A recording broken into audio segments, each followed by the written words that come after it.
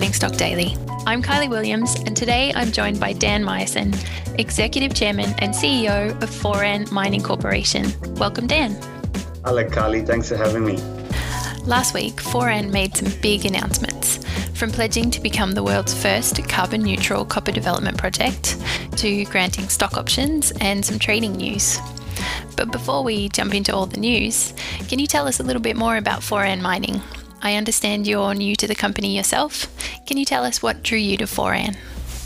Definitely. Well, I'll start by giving you the background because, as you said, I am new. I only joined in November last year. I've been familiar with the company for a number of years. So previously, I was the head of Glencore's North America business, mainly responsible for zinc. I saw their drill results in 2015 when they drilled one of their sort of secondary deposits, which was Big Stone at the time. And they hit 100 meters at 2% copper. And I remember seeing that and I was just like, wow, that is impressive. And then I looked a little bit deeper and I saw, the two main guys behind it were Darren Morecambe and Pierre Lassonde. And I'd known, both those guys. I know everyone's pretty much heard of Pierre Lassonde. And sort of when they do something or when they speak, you listen. So I actually went to go meet up with them and asked them about it. And I was like, wow, guys, you must be so happy. And they were both said, no, the opposite. We're devastated because, that was when Pierre taught me, what creates value in a mining company. And it was really three things, which is number one, you need a long life asset. Number two, you need to start it at the right time in the pricing cycle, because with these long life, low cost assets, they'll make money through whatever point of the cycle, but it's more about maximizing it at the beginning, because that's when you pay your capex and that's when you can expand and all of that. So they didn't have the pricing cycle, and we all remember 2015, and it was a very, very bad time for commodities. So it was a unique thing because it was like an opportunity, because I think because the market was so sort of clouded by the bearishness around commodities, people missed the fantastic results, and not only just the grades, but and the length of the intercept, but when you started looking at the whole camp and how much they have all together, I was sort of very excited because I was like, wow, this is going to be something really big. So that's what sort of piqued my interest, and then that's what really started the discussion. And I'm very lucky that we were able to work out a deal, and then I ultimately left my position at Glencore and bought into the company, and joined in as the executive chairman and CEO. And it was very important for me to put money in and into the company. So I've put about $2.5 million of my own into it, and I don't take a salary, a cash salary. I'm paid solely in DSUs, and the reason we do that is again, that was the number three about creating value in a mining company, and you need to have honest, capable, and aligned management. So it was really important that I believe in the story a lot. So obviously I would like to own equity, but to show other investors that, we are in this together, all other stakeholders and the rest of society together. It's going well so far. Excellent. Well, that's the number one thing. There's so many important elements, but the number one is a good team that's committed to the project. So yes, you're right over there on the eastern edge of Saskatchewan, with some pretty good neighbours in that district. Flin Flon's just over the border there. Tell us a little bit more about the geology of the project and the area. It continues along the Flin Flon Greenstone Belt, and as you know, that's been sort of going for the last 100 years, and it's very, very similar in that it's a VHMS with a number of clusters deposits. With McIlvenna Bay as our sort of core deposit where we'll start, and that'll be the base for our centralized mill. As we expand throughput, we'll start bringing in our neighboring cluster deposits, which are Big Stone, Thunder, Bellston, Flinty, and a whole host of new targets which we've identified already. Yeah, it's definitely a mature zone, a mature area, but it sounds like a fresh new zone that you're tapping into there. Yeah, look, it's largely untouched, and I think the reason for that is because to the west of the east of the belt already has just been giving for so much for so long. So we're almost in the new part, which is very exciting. Absolutely. Yeah. So let's jump to your announcement this week about wanting to be the world's first zero carbon copper producer from day one. You said in the news that this is an audacious goal, and I absolutely agree with you. How are you going to achieve this goal? So it is audacious, but I think it's the only way to live. But it's actually funny. We started out as a thinking it was really audacious, but as you work through, it's proving not to be that difficult. And again, but it's not that difficult because we're very lucky, and we are so lucky because the time at which we are starting to build our mine, with where electric equipment has come to, if we wanted to do this 5 years ago, I don't think the technology was necessarily there.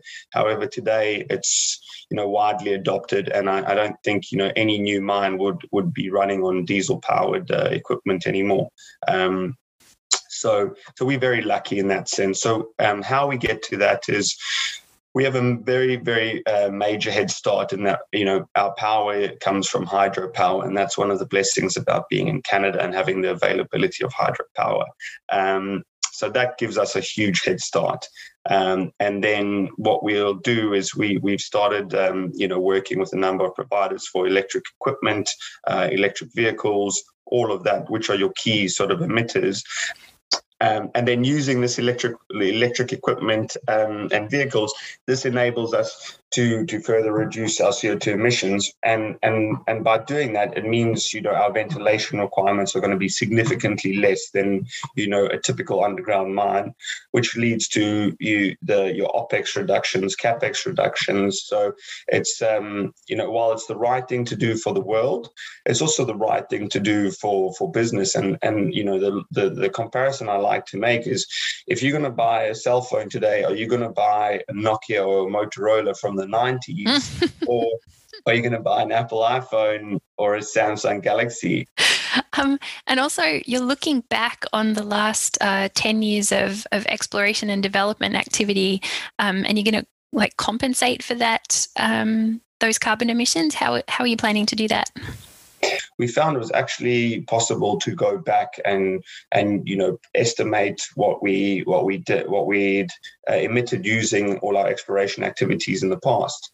And we thought, well, if we can do that, then we should be responsible and buy offsets for those previous things. So it enables us to really show our commitment, and then make us effectively carbon neutral today as a developer. Bringing in consultants and compensating for previous emissions, there must be some costs associated with that, and perhaps some hurdles that you've had to overcome. How do you demonstrate that return on investment to your board and to your shareholders? As you said, in accounting for all of that and paying for that, it's not free, and we can't change that. But what we can do is invest in the future, and so we've done that by working with Carbon Zero and Synergy Enterprises to identify these projects that will generate the offsets, and that's what we've invested in with them. And the investment is not substantial. We estimate around $100,000 because our activities have been really sort of confined in the past and haven't had too much emissions, and that's where the prices of the offsets are trading today. But we also take a view on carbon sort of credits as a future commodity, and we think those will continue to go up in price. So we thought now's the right time, and then we're investing for the future effectively. Yeah, absolutely. And the price on carbon is definitely a factor playing into every new development, whether it be mining or anything else. So getting it right from the beginning is wise. So And yes, and sorry to interrupt you there, Carly, but I mean the other thing is it's not only the right thing to do, as I said before, but it's very much a business decision in that building a sustainable project and operating producer will ensure that, the word, there's no better word than sustainable, will ensure that you are sustainable and can last for decades to come. And not only that, will be truly more economical than your traditional sort of modes. Absolutely. So let's talk finance. You closed a 25 million private placement back in February. Do you want to tell me a bit more about that? Sure. So, we did that in February. That was really to fund us for this year, which I'll get into what we're working on this year. The placement went very well. We're about 4 times oversubscribed. So a lot of interest and a lot of support, which is really nice to have. The funds raised will be used to fund our activities for this year, and what those are essentially focused on your drill program, which will happen from now. Well, it start happening in January, but it's happening from January until October, and I'll just take a moment to explain a little bit about the drill program because it's quite important for your listeners, I'm sure. So we've got really a 2-prong approach at McIlvenna Bay. And McIlvenna Bay is where, and the drilling we've designed for that is going to be to increase the overall resource and to show the growth even further, because it's still open, up dip, down dip, along strike. And as you've seen in the recent results that we've released to the market, we've had some tremendous grades of copper and gold. So you'll do that first, and then at the same time we are going to be increasing the drill density, which will be important for reclassifying into reserve status when we release our BFS in Q4 of this year. And the main reason why we do that is because, with the NI 43-101 standards, your life of mine is essentially your life of reserve. So with an underground deposit, you'll never drill all the way down.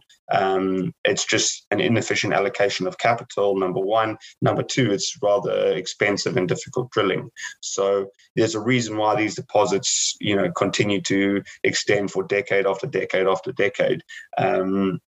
But that's all. That's a little bit about the background and the rationale for our drilling at McIlvenna Bay and our goals from that. And then after the McIlvenna Bay, we'll move to Big Stone, which I alluded to in our introductory question, and one that I'm especially excited about, as well as the copper and gold trends near there, near that part of our land package. We have a number of other deposits that we would like to test as well. Further, which is Thunder, Flinty, Balsam, and then we have a number of exciting new targets as well. So we'll start looking at all of that, and then what we do is we rank the probabilities and priorities. Sorry, not probabilities, it's priorities, to maximize our returns for our equity holders, because really that's what we've got to start demonstrating, and that's sort of what we're doing with the whole program. And then we'll start to articulate a bit better and bring the whole story together, how we have our centralized mill, which you feed from McIlvenna Bay, then supplementary deposit from supplementary ore from Big Stone and others as we expand throughput, because we do have a goal of being one of the bigger producers, not only in North America, but in the world on a copper equivalent basis, because we have a lot of silver, gold, and zinc as well.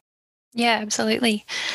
Well, thank you for your time today. Is there any forward-looking news that you would like to mention, or any news that's coming up in the next couple of months that would be of interest to our audience?